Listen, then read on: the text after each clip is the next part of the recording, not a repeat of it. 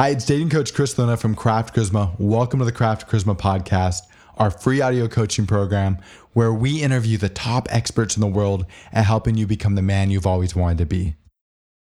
My guest today is Dr. Andrew Hill. Dr. Hill is one of the top peak performance coaches in the United States.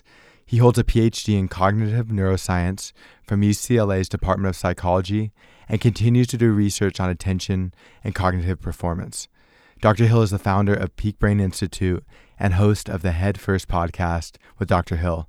Dr. Hill is also the lead neuroscientist at TrueBrain and lectures at UCLA, teaching courses in psychology and neuroscience. Thank you so much for coming on the show. Yeah, my pleasure. Thanks for having me. Can you talk to me a little bit about your background, the work you do, and how you got into it? Sure. So I'm sort of a what I call a functional neuroscientist. By training, I'm a cognitive neuroscientist, which means that the things that I think about are the sort of intersection of mind and brain often. And neuroscientists will typically ask questions about how the mind or brain works relative to to that intersection. I've taken my work into more of a performance coaching area. So again, more of a functional or sort of pocket neuroscientist for you to help you understand and demystify your brain. As part of that, I teach courses, as you say, in gerontology at UCLA, which is a mix of psychology and brain aging and healthy habits and things. And I also own a series of companies called Peak Brain, which does neurofeedback training. Neurofeedback is biofeedback on the brain, and we also provide meditation and mindfulness instruction without charge.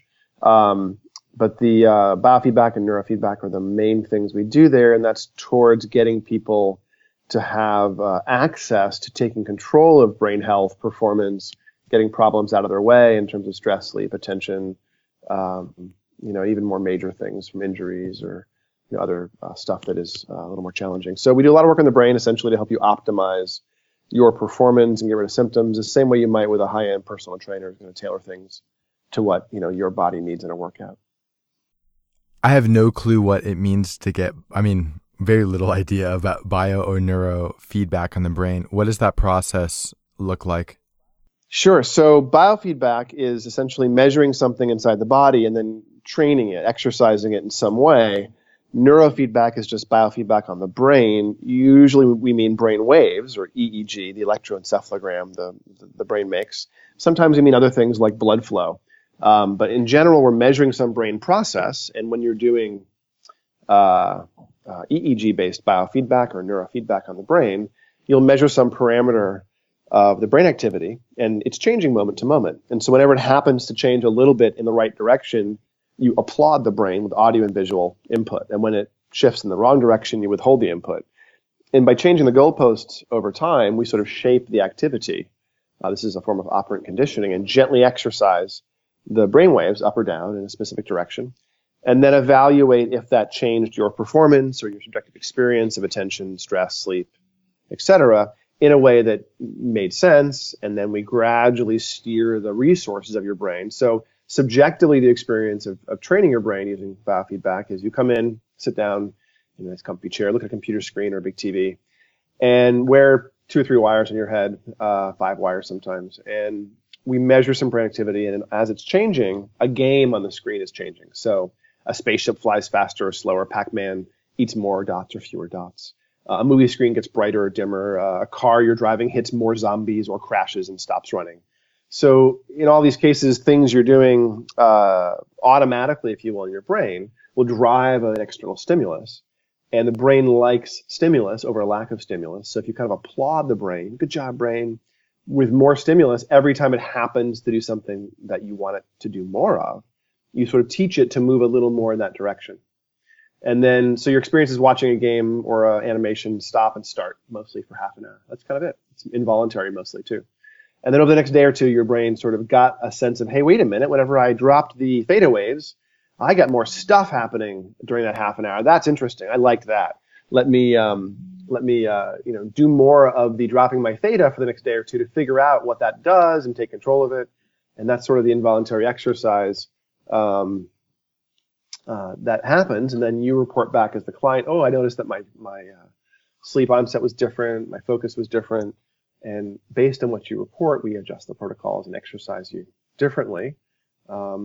We start the process with something called a brain map or a quantitative EEG, such that we measure your brain activity at rest using a sort of full head cap and compare it to a database of several thousand people and see how unusual your brain is compared to the average person your age. And so those bits of information get us a sense of, how your brain might best respond to exercise or what you might best need or where the biggest performance bottlenecks are. And then we reevaluate your brain and look at some executive function performance and other testing over time and see how your things change. And we can usually get rid of big, significant problems in a few months, usually permanently with changing. What are some examples of problems that somebody might be able to get rid of? The low-hanging fruit for neurofeedback include things like ADHD, sleep issues, anxiety. Most people get rid of their ADHD in 3 or 4 months. Most sleep issues, most anxiety ends up being addressed. Seizures, the average effect is over 50% reduction. About 5 or 10% of people get get complete suppression for more than a year. Works pretty well in migraines as well for good long-term control, but it takes some ongoing training sometimes. But the permanent things that are quick usually are the regulatory features of sleep, attention, stress, maybe mood. If you have injuries, post-concussive things, fog, fatigue, irritability, wear and tear, it often works quite well, but it takes, more like 6 months minimum. We can work on things that are often developmental, like autism, but it takes at least 6 months. And the goals for success are often a bit different, less rumination, better eye contact, less anxiety, better sensory integration, maybe a little language production when it's severe autism, versus somebody with ADHD and anxiety and, things that are getting in the way, but they're functional. Those things we would expect to train away and to help them get control over those resources over time in a way that is, permanent change versus a temporary change. Andrew, this sounds fucking crazy. Like they should have this outside the grocery store. They should. And you're preaching to the choir, obviously, but this was invented 51 years ago. It was discovered on cats. So, basically cats were being trained to raise a brainwave, and their brains ended up being seizure resistant because of it in another experiment months later. So involuntary effects on brain activity would this is not a placebo effect, so to speak. This is just exercising the brain. And you can do it with basically any resource you can measure, and that's the form of neurofeedback or biofeedback. So over time, you can dial in brain resources you want. So you stop thinking about things like ADHD. Stop thinking about things like ADHD and anxiety and stuff as, mental illness or stuck problems, and start thinking about them as like a resource, and a range of resources that you have control over and you can exercise and tune in and get a sense of, agency over. So that's really why we do what we do at Peak Brain, is to give you control over that executive function, stress response, OCD, PTSD. Yeah, I was going to bring migraines. that up, PTSD. Like how effective is it with PTSD? Extremely. We have very good. We usually eliminate it, or at least knock the symptoms way back, so much that there's a big lifestyle shift. So Peak Brain's one of the participants in a network of neurofeedback groups called the Homecoming for Veterans. And for instance, there's a few hundred of us in this network, but the people who do this neurofeedback in this program pledge to give at least 20 sessions of training to a veteran experiencing PTSD and blast injuries without charge. And so we've been doing this for several years. We have multiple locations. We have about 5 seats in this program, if you will, for free across all of our locations. And we typically do at least 40 sessions of training with everyone, which is 3 months of training. And a lot of these people that come back with PTSD and blast injuries, especially significant PTSD that's, they can't sleep at night and they're having lots of intrusive thoughts and lots of severe stuff. I often get such a huge change in the first 15 to 20 sessions that I can't get these guys to come back to finish out the program. I mean, often, they don't have a lot of resources or taking a bus to get to see me, and they're just trying to get their lives back together. And often once the sleep is re-regulated, their stress is no longer in the way, they're sleeping great, they're taking jobs and moving on with their lives. And I can't get them to finish. It's so effective, So because they get such a huge effect in the first half of our program. And then I've worked with PTSD in, children and non sort of warfighter trauma survivors and other kinds of things. And it seems to be just as effective, where we can just help you dial down the stuckness of that resource. Because in things like PTSD, we have to think about it as again, not an illness, but as a learning gone awry. I mean, we have a thing in the back of the brain, the posterior cingulate, whose job it is to evaluate our attention and where we're directing it versus the environment and any threats versus our behavior, and make sure that everything's safe, and it's supposed to throw a flag on the play if it identifies that our behavior and our environment aren't congruent. Like if we're driving and we stop watching the road, that sense of, watch the road, that's the posterior cingulate raising its hand and saying, no, you need to be doing something a bit more safe.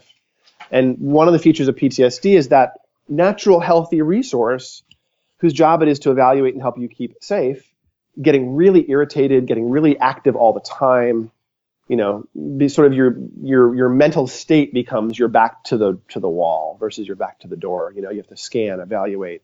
And then if it gets really bad, the possible sources of threat or the historical sources of threat end up becoming sort of recurrently activated, and they break through, and they mess with sleep, and they mess with attention management and memory and a bunch of other stuff. So if you can take the natural resource that's gotten kind of out of whack and help you unstick it. I mean, I don't want to get rid of someone's stress response. If you're being chased by a tiger, be stressed. That's exactly the right thing to do. But we have the ability as creative, intelligent, amazing humans to think about what could go wrong, especially if we've learned through repetitive high stimulus experience that things often do go wrong, or at least they're not predictable or aren't safe. The brain learns to become an extra strong evaluator of that safety. So if you see in the case of like a brain map, the posterior cingulate is a couple standard deviations more active than average. And the person, now, don't get me wrong, the brain mapping is not a diagnostic process. I can't say, X is true. I can say X is likely. So the PTSD marker I would guess at is if your posterior cingulate, your back midline, is really active, has a lot of beta waves, a couple of standard deviations more than average, then I would say, this pattern often shows up when people are ruminating with some intrusive thoughts, they're stressed, they're worrying at a problem like a dog with a bone. Is that true for you? Oh, it is. Okay, this is probably it. Great, we found it. Sorry you're experiencing that, but we found it. Let's go after it. And then we can exercise that stuck beta down, because every time, it's not a fixed resource in your brain. It's changing moment to moment. Whenever it dips in activity or softens a touch, the alpha waves come up, the beta waves back there drop. Whenever that happens for half a second, applaud the brain with beautiful music. And when it moves in the other direction towards more hypervigilance, more stuckness, make the music go away. And if you do that, you will sort of dial down the reactivity of that circuit over time and become a stable change. And it's still there. You can still get stressed if you need to, but you aren't stuck in that mode anymore. So it's a different approach than a drug approach, which would just kind of blanket you with a different level of arousal, so to speak, down-regulate everything at once. So what's actually happening chemically in the brain? Because I was like, this is your field, not mine. I'm like, is it dopamine being released? Is there like new neural pathway? Like what's causing the beta waves to increase or decrease, and why is it permanent? Yeah. Or is it more permanent? Yeah, you can think about brain waves as like little CPUs. We've got a couple, million of these little CPUs, clusters of cells called columns. They're micro columns or mini columns, are two names for them, which are actually the same thing. One is the size, one is the electricity scale. But these little columns are basically CPUs in the brain, and we've got a bunch of them.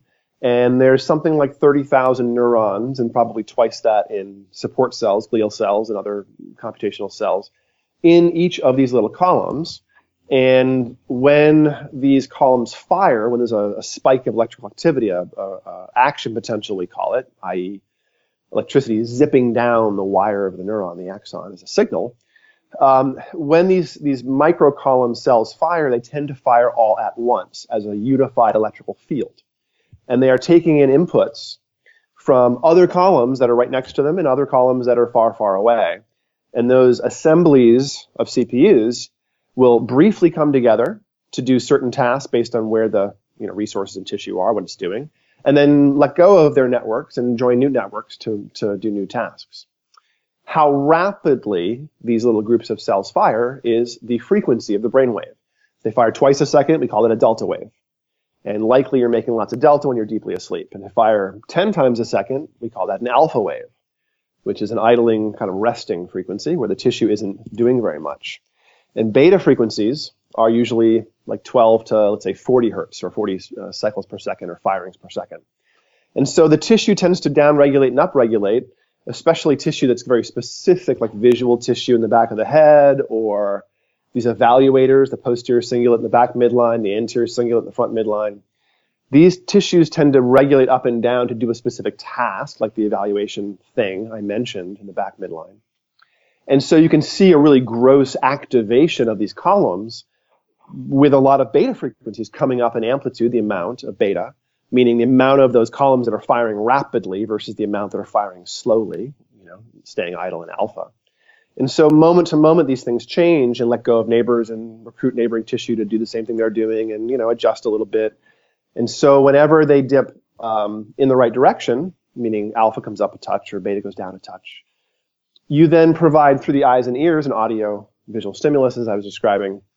The brain likes stimulus. So it starts to realize within a few moments, hey, wait a minute, whenever I drop my extra beta and the alpha comes up, stuff happens. I like stuff. Hey, wait, why am I getting stuff? Cool, stuff is cool. That's a cool musical note. That's a cool little movement on that screen. Hey, wait, that's me.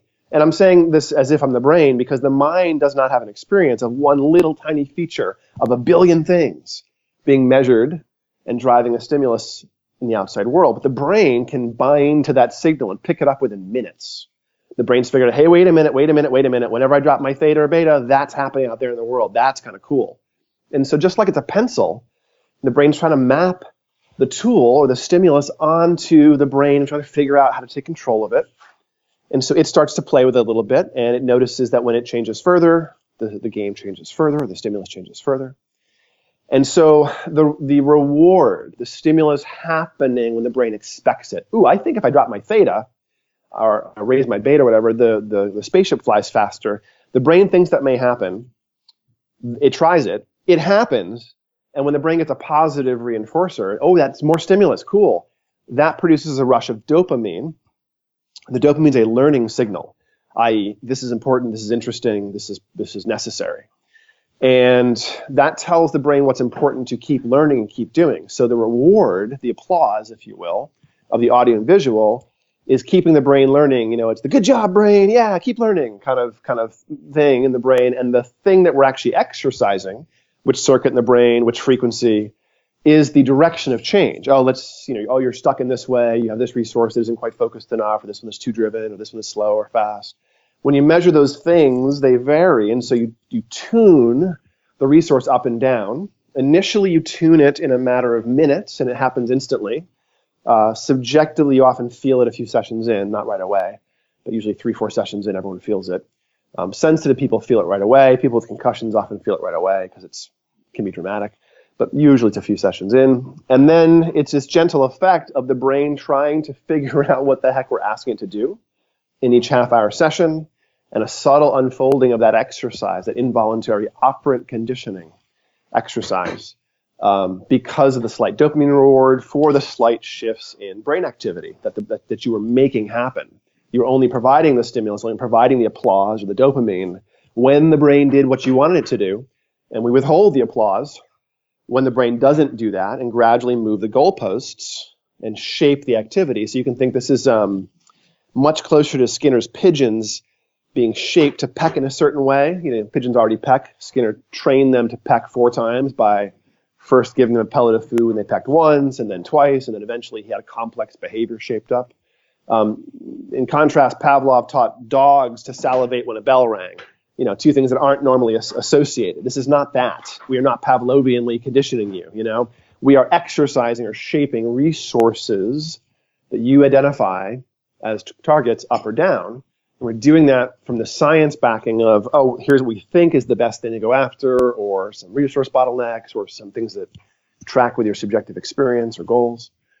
But it's this very kind of gradual exercise process. And eventually, the brain has a different set of resources. It takes weeks, and so you get initial effects right away, but often you need a minimum of 5 or 6 weeks of training for any permanent change, and we do a minimum of 3 or 4 months typically for a permanent change. So I do 40 sessions in 3 months for most people. That is some permanence for almost everyone, and it addresses most of people's gross needs in things like attention, stress, and sleep management for almost everyone, like 95% of people or something. So it's a process, but eventually you have new resources humming along, and the brain then practices it all by itself. I mean, if you have nice biceps, you don't think when you reach for the heavy thing on the floor, ooh, got to activate the left bicep. You just pick up the heavy thing on the floor.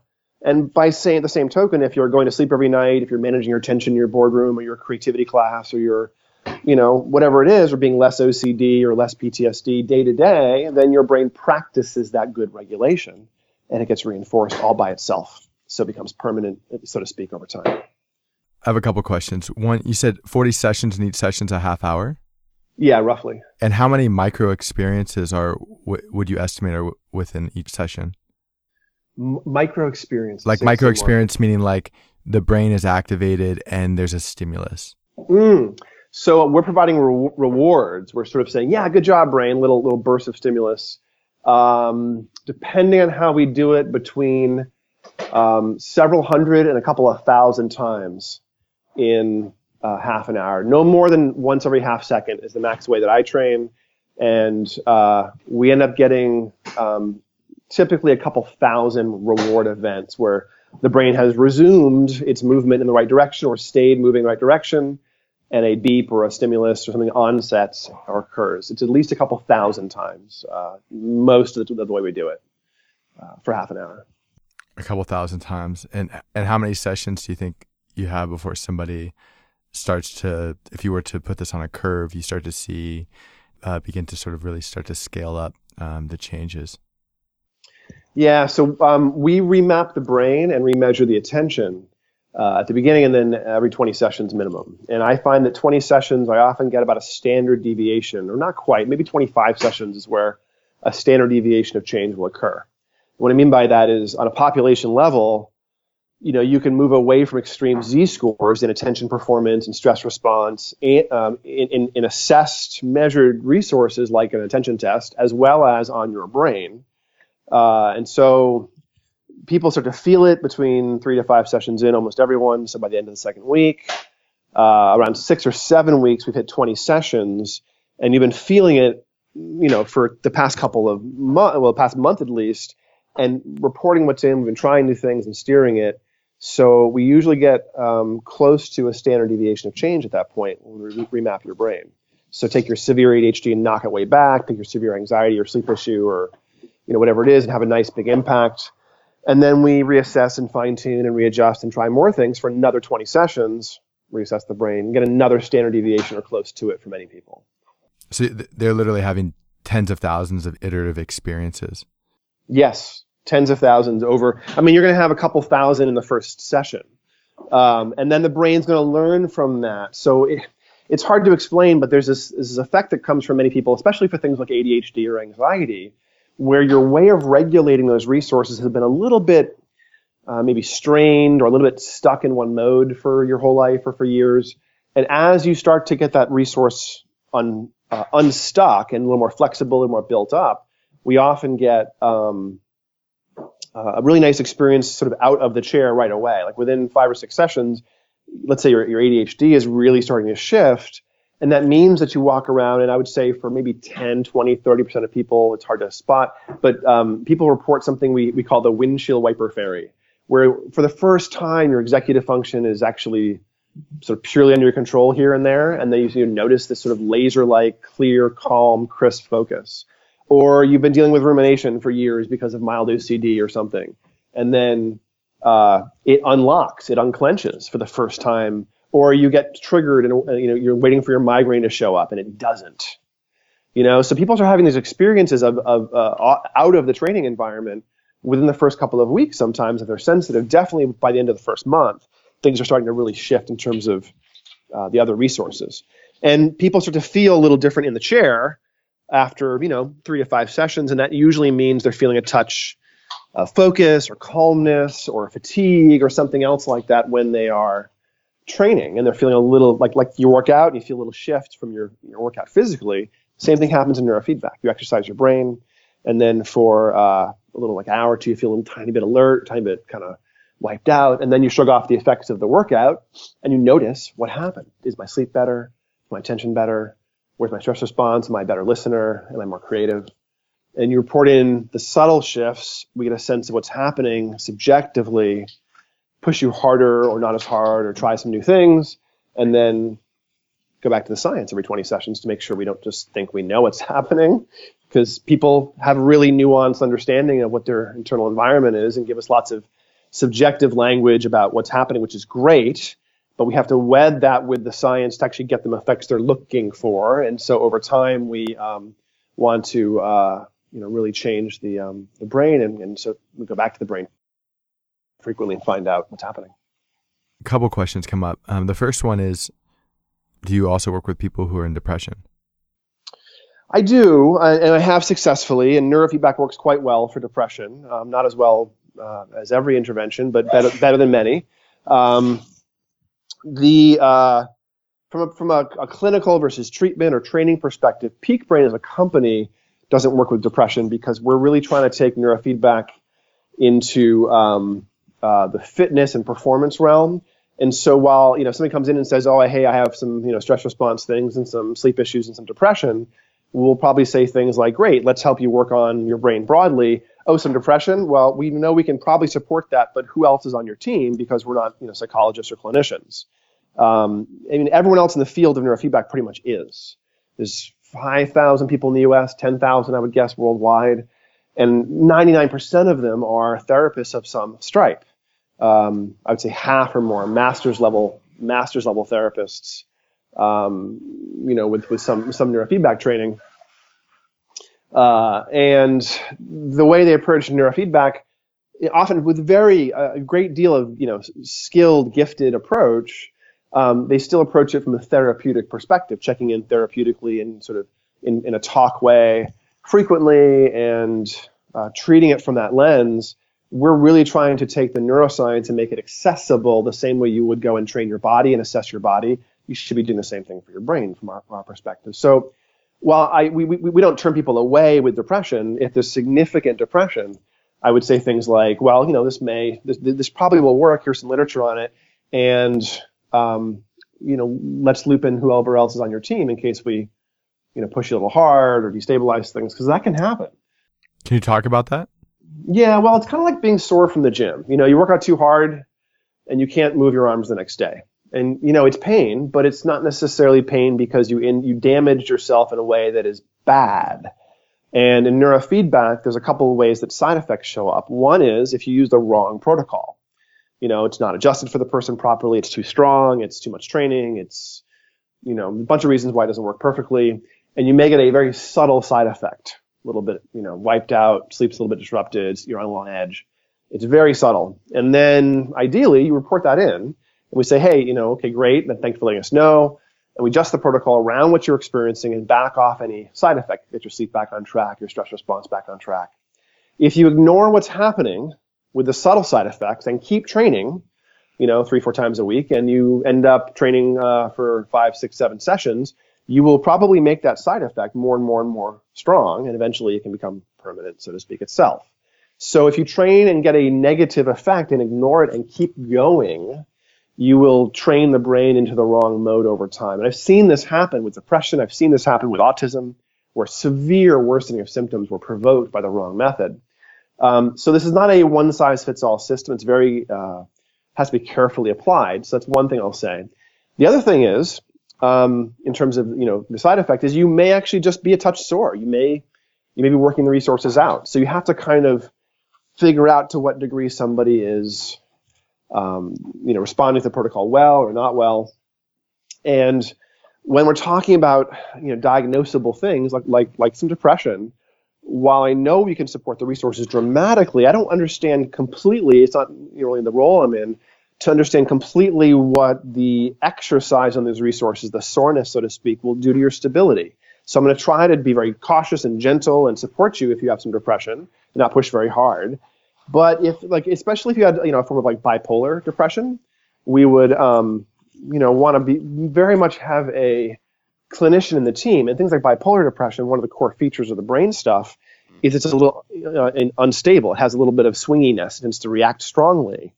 And so I'm not too concerned if you say you have a little anxiety or some sleep issues and ADHD, because if we exercise you a little hard, the consequences are very mild to have a little extra anxiety or ADHD for a couple hours if we overtrain you or something. But if you have bipolar disease or major depression with suicidality and I push you hard and the next day you feel like crap because you're just worn out, the clinical consequence could be very high. So, if there's a very significant clinical need, then I would always want somebody to come in as another team member. Like another example is schizophrenia. You can make massive changes in the brain in schizophrenia, according to research and other colleagues' reports, using neurofeedback. But I wouldn't work on schizophrenia as a sort of concierge neuroscientist. I would really, my goal is not to intervene at that acute level for you. It's to really help you work out the broad resources, which might mean you don't get anxiety or depression or, things don't devolve long term the same way they might. But it's also not a role of doctor for you in spite of me having a PhD, Dating coach Chris Thona here. This is the perfect time to take a quick break to talk to you about 3 simple things that you can do to dramatically change your life. First, listen to this entire podcast and then subscribe through SoundCloud, iTunes, or Stitcher. This way you'll immediately be notified every time we share a new release. If you listen and apply the ideas we discuss on these podcasts, it will change your life forever. Second, go to craftcharisma.com, create an account, and become a member of our community. There you can read articles, listen to podcasts, watch videos, ask us questions, and document your journey in our forums. Great men don't become great on their own. All great men are members of a community, and Craft Charisma is your community.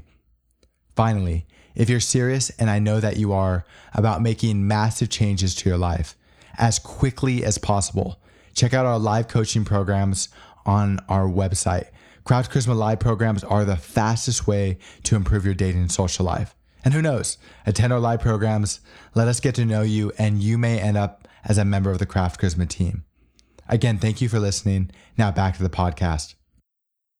I want to move sort of into the next question, and that's, like, I've never had, that I can remember, had my brain hooked up to 3, 4, 5 wires to sort of see what my alpha or beta waves are doing. But like, there are things that have happened where, like, I know my thoughts are racing, or I know that my emotions are activated. I can feel them in my body. I can feel like I'm feeling stressed, and I can feel it in my arms or hands or my legs, or I'm feeling happiness and it feels like my skin's tingling. Like, there's definitely some type of, and tell me if there isn't, but it feels like there's some type of connection between what's happening in my brain and what I'm feeling and what I'm thinking. And so, like, I'm wondering, is there, if somebody doesn't have the ability to walk into your office and put on some sensors in their brain and like, is there a way that they could pay attention to their body to nurture brain health? Yeah, absolutely. I mean, in terms of paying attention to the body, of course, classic techniques are things like mindfulness and meditation.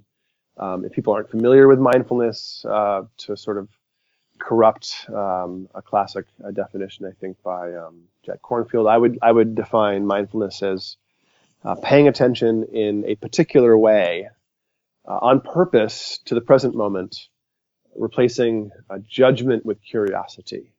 So you try to lose that evaluator, so to speak, and just kind of be aware.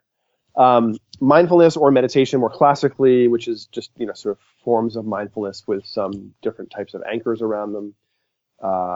Those are all wonderful things, and they all have profound benefits on executive function management specifically.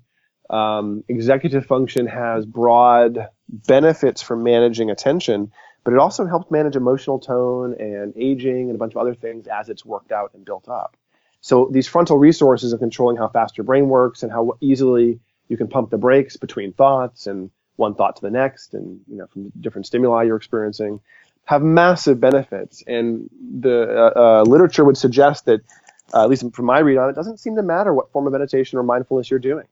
It's kind of like exercise. The best form is the one that you do, and do regularly. And with mindfulness or meditation, if you seem to do it for, it looks like if you do it for 10 or 20 minutes a day, every day, you get the benefits that are touted in the literature and in the ancient texts and things. And when I combine neurofeedback and meditation and forms of body biohacking and dialing in nutrition and nootropics and a bunch of other things, we get massive shifts, and you can make massive changes in a very short amount of time.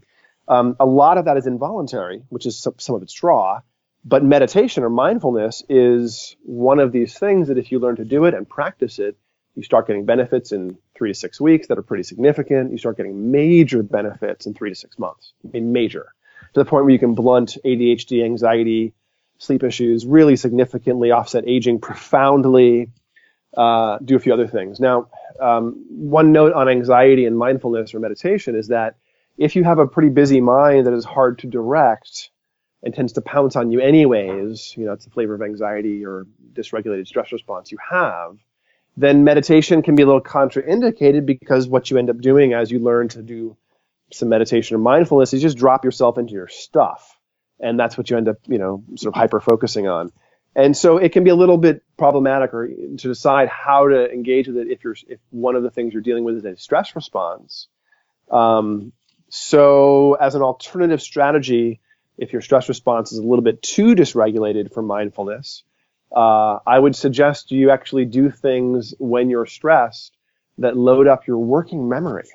Working memory is the RAM or the scratch pad of your brain. Sort of like the amount of things you can have on your open desktop in your computer is your working memory. It's not really memory. It's more like the space in which you think and perceive. And so if you take something out of long-term memory and you remember it, you do so into working memory so you can experience it. Listening to me speak right now, you're hearing it with your auditory cortex, but you're registering the experience of that stimulus in your working memory. Most humans can handle 7-ish items, 5 to 9 items in their working memory. And having one more item in your working memory is a huge intelligence boost. More importantly, controlling what comes in and out of your working memory is massively important for self-control, intelligence, what you're thinking about. I mean, if you can hold 7 things in your mind and reliably pay attention to them and manipulate them with your mind, great. But if the person next to you coughing or a random thought or your stomach rumbling adds a 9th item to your brain and it kicks out other items and you can't control what comes in and out of your head, it's not very effective to have lots of stuff in your mind. So developing meditation will develop inhibitory tone and give you control over what comes in and out of working memory. But if you don't have that yet, you may just drop yourself into your stuff. So loading that working memory resource up using things like directed attention on other tasks. Maybe you can't meditate, but you can hyper-focus on knitting or gaming or gardening. Or eventually, maybe you can do something like a dual NBAC cognitive test. There's plenty of dual NBAC tests online or games online that you can load up working memory by watching a tic-tac-toe grid and remembering what happened 2 trials ago for an audio stream of information and a visual stream of information separately. It's really, really taxing. And you can't actually be in the middle of an OCD rumination or a PTSD, intrusive thoughts sort of storm if your working memory is fully loaded up by things like a dual NBAC task. So you can use it to break up this really ruminative, stuck working memory. You can also use it to build tone, I think, there, and eventually get a little more control. And then you can meditate and get some to the place of space between thoughts eventually, instead of just dropping yourself into, a higher stress response by sitting on the cushion, which wouldn't be ideal, obviously.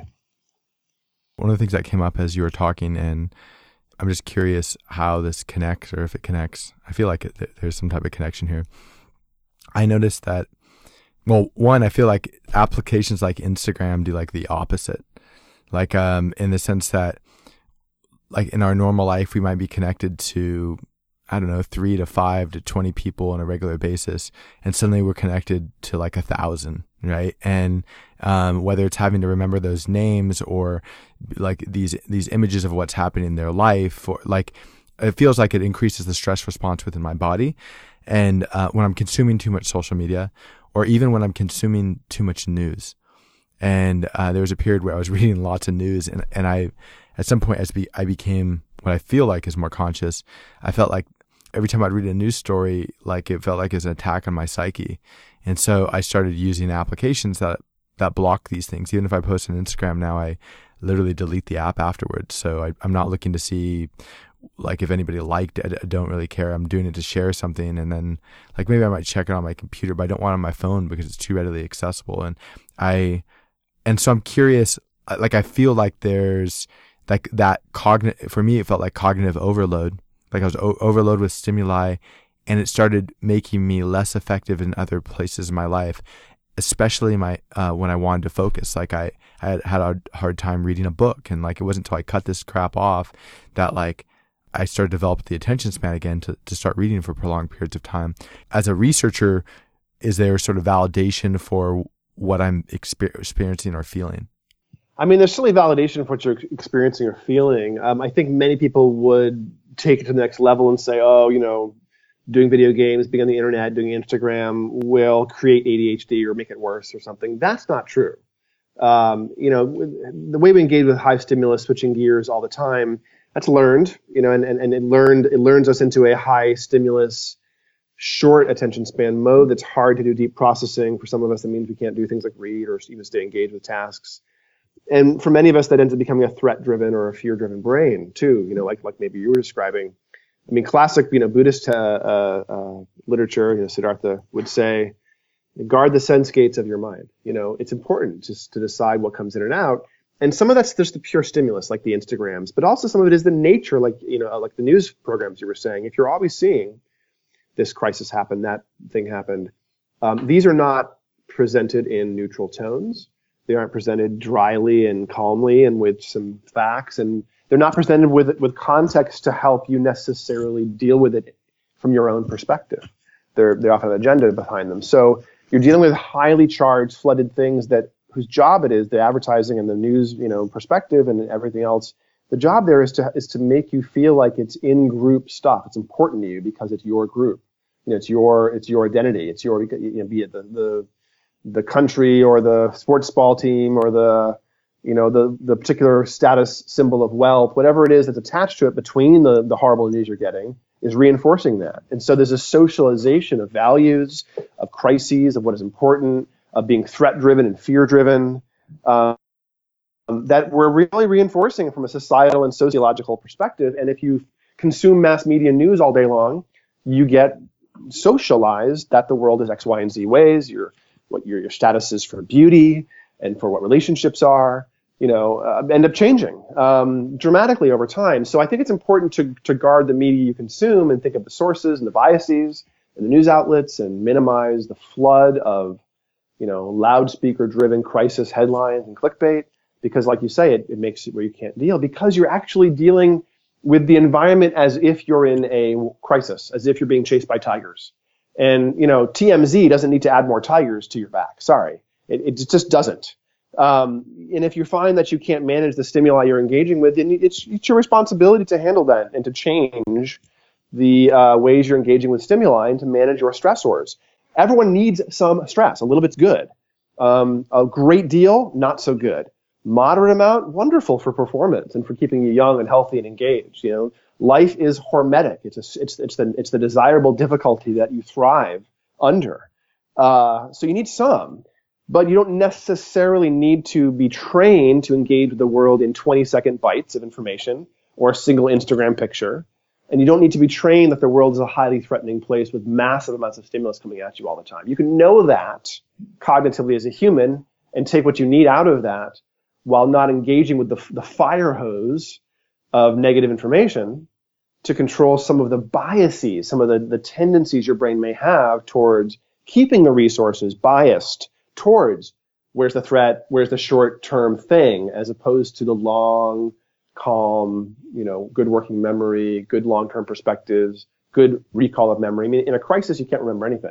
You're dealing with very short-term things and things that will only last for a second or two at a time. But if you're always in crisis because of the flood of high stimulus crises coming at you, then it's very difficult to learn to manage the resources and bring things up when they want to come up.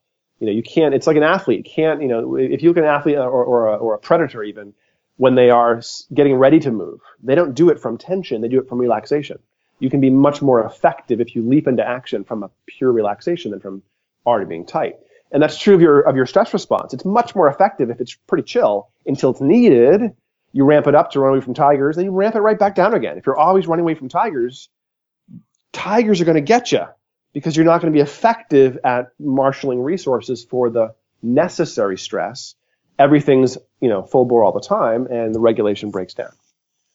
One of the things I was thinking is there's lots of different ways we could stress our body and our mind, and the importance of choosing what those stressors are. Yeah. Right. Like and healthy stressors, Yeah. Like I was thinking, well, math problems are going to stress your brain, right? Like, like that's going to stress your brain, and but the outcome might be a little healthier than if you're doing something that is highly stressed that isn't going to help a human being grow with an intention or a specific outcome that's going to better them. Yeah, I mean, the brain changes. Shift happens. Its whole job is to change to some extent, and so it will change. To some extent, you can boost the changeability, the plasticity, simply by applying pressure. I mean, first-person shooter video games are not the most, parents would argue, not the most good use of a kid's time, and yet they increase visual system plasticity dramatically. And so you had a kid with visual processing issues. I'm going to make him do first-person shooters at home. Because it's going to actually help the thing he cares about. We often get flooded with resource demands that aren't necessary. It doesn't matter if a kid has 10,000 friends on Instagram if they're 12 years old. It doesn't matter probably. But they really feel that it does. And so you have to kind of help people as they're kids and adults, as they're learning to engage with this new tech world. We have to be good, healthy tech consumers and smart consumers. Even more so now with media being a lot more biased and, having lots of very high volume conflicting messages coming from different sides politically. We have to be very careful in terms of vetting sources and not taking in every bit of information as if it's real, So I wonder if you can briefly talk about three things. When you talked about a lot about the brain changing itself, and you mentioned the word neuroplasticity, am I saying it right? Yeah, neuroplasticity. Or plasticity is just changeability. The brain retains the ability to change our whole life. Which is important because I remember when I was a kid, they were like, the brain is basically set after you're a certain age. Right, and I was told that too. And then I went back to college for a year, took some classes to prepare for grad school, and was like, oh, hey, wait, new neurons? I'll take some. That's great. And then, at this point, every year we discover new sources of neurogenesis in the brain. So it's only happening probably at a few percentage points compared to where it was when you were 10 years old or 5 years old, but it's still happening all the time. So this is no longer a use it or lose it kind of situation. Now it's a use it or never get a chance to lose it. You actually can build more capacity. There's several things that figure into plasticity and changeability in the brain tissue. One of those things is remapping existing connections, and the brain moves its little receptors and connections around to touch other cells. And that happens rapidly and frequently. If you did a piano lesson, by the end of the day, the hand areas and the motor cortex would have moved every single connection around.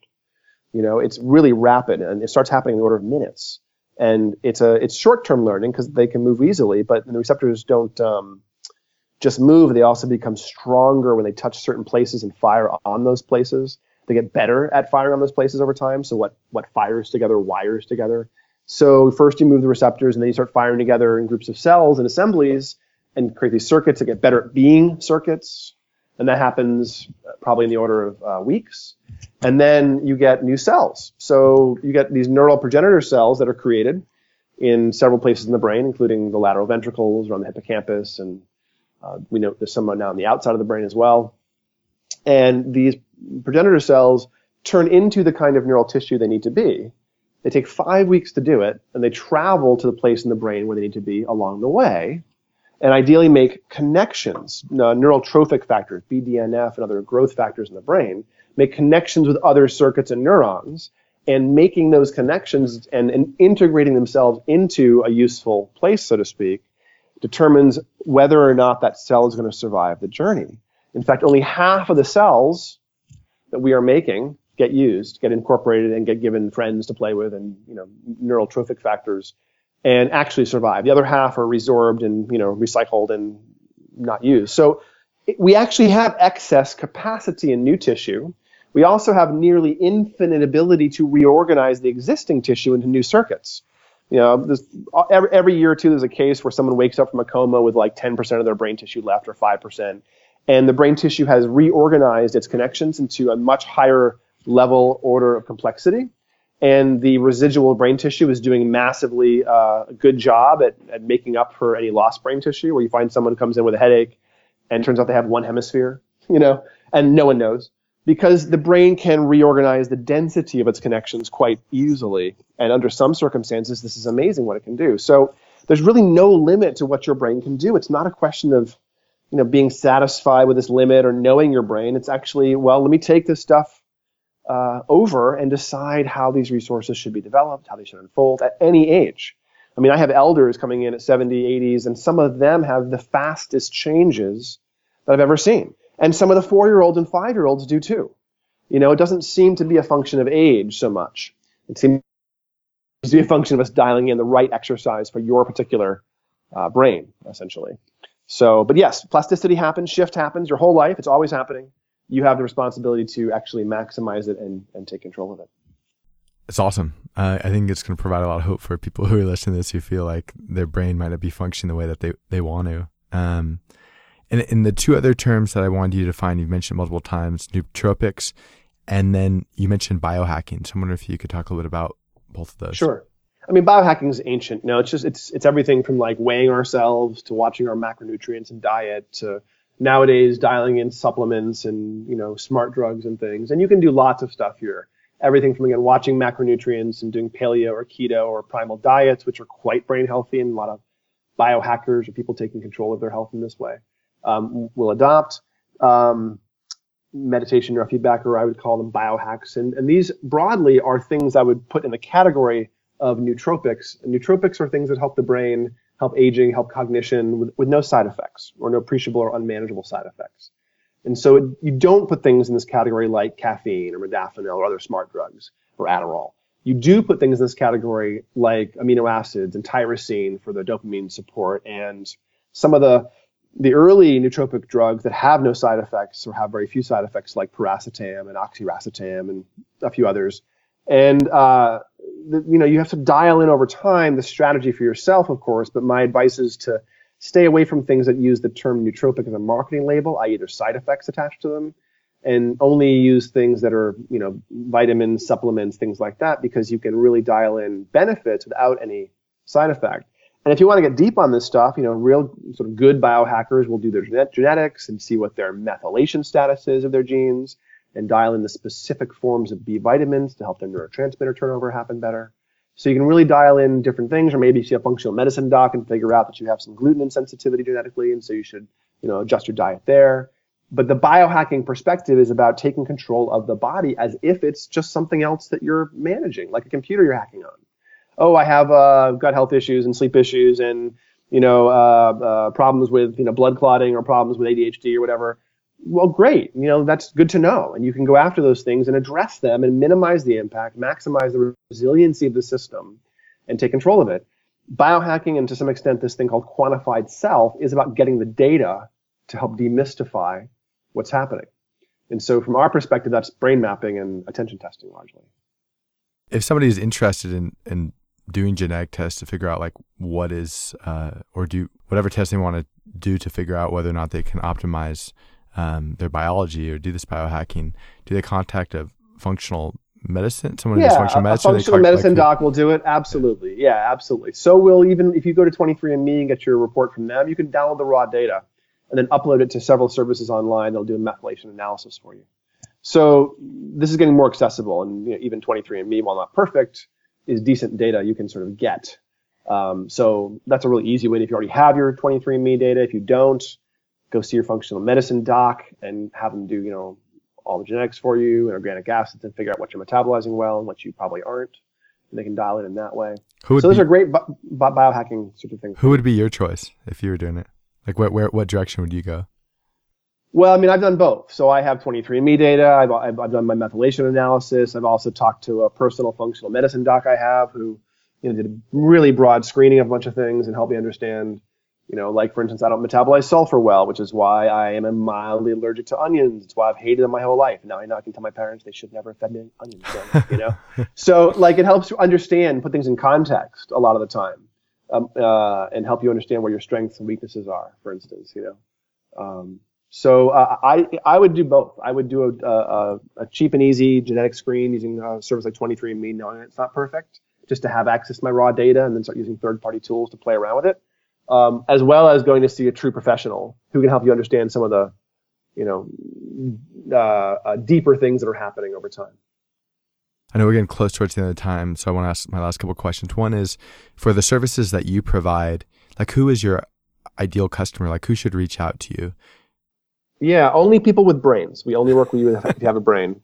Honestly, if your brain isn't doing what you want it to do, especially in the gross things like sleep, stress, mood, attention, it's perfect to go after. And with neurofeedback, it'll probably help a great deal. So I would love if you gave me a steady stream of people with mild ADHD or severe ADHD, anxiety, sleep issues, being burnt out, concussions, lots of just general things we deal with as people and humans are the things we tend to work most effectively on.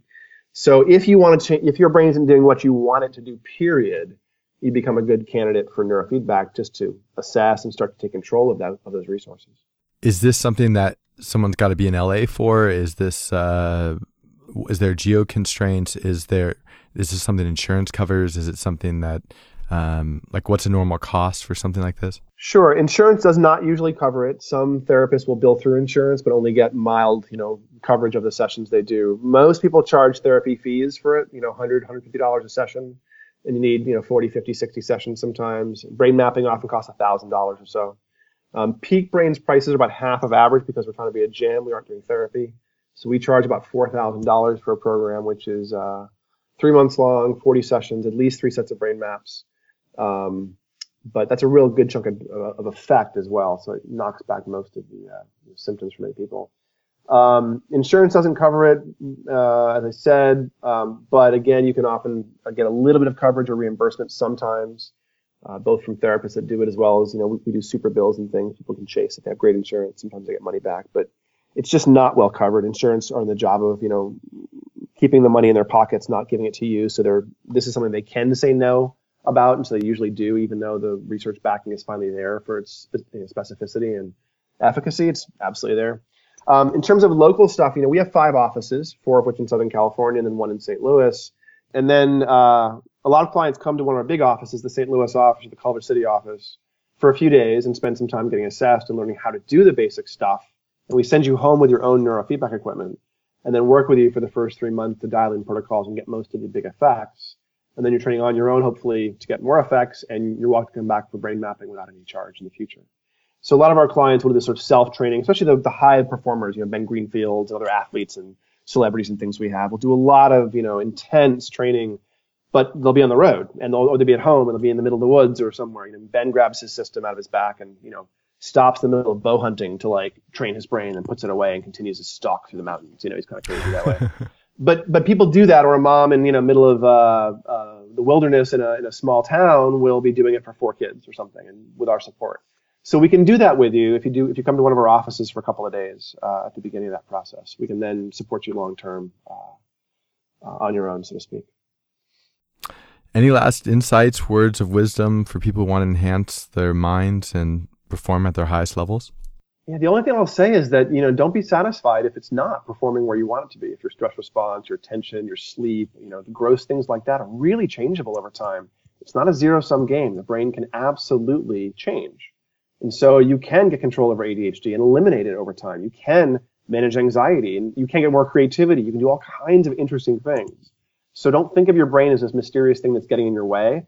And don't think of it as oh, it's my fault. I mean, if you have ADHD or anxiety, people often feel like it's their fault, but it's, would you feel like it's your fault if your shoulder's broken or torn or has an old scar tissue? You just kind of take care of it. So, the agency here is the important thing. You actually do have control over your stress response, attention management, seizures, migraines, sleep issues, OCD, PTSD. Those things all really change. So, take heart and take control over the process. Dr. Andrew Hill, this has been fucking awesome. Thank you so much thanks so much for taking the time to chat with me. It's been a pleasure. And if you're listening to this, you want to learn more about everything that Dr. Hill's doing, we're going to post some links on the Craft Charisma website and within the description of this podcast so you can find out about him and his work more easily. Thank you again. Of course, my pleasure. Nice speaking with you. It's dating coach Chris Thona here. Thank you so much for taking the time to listen. And we absolutely love making this podcast. We make this podcast for you. So if there's somebody that you want on the show, let me know. I will yell, scream, stand in front of their house, do everything I gotta do to get them on the show for you. Also, don't hesitate to follow the podcast on SoundCloud and iTunes and Stitcher.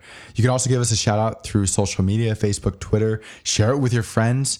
And lastly, go to the Craft Charisma website and create an account. There you can talk about the podcast and communicate with me directly. So thank you again for taking time to listen. You will hear again from me soon.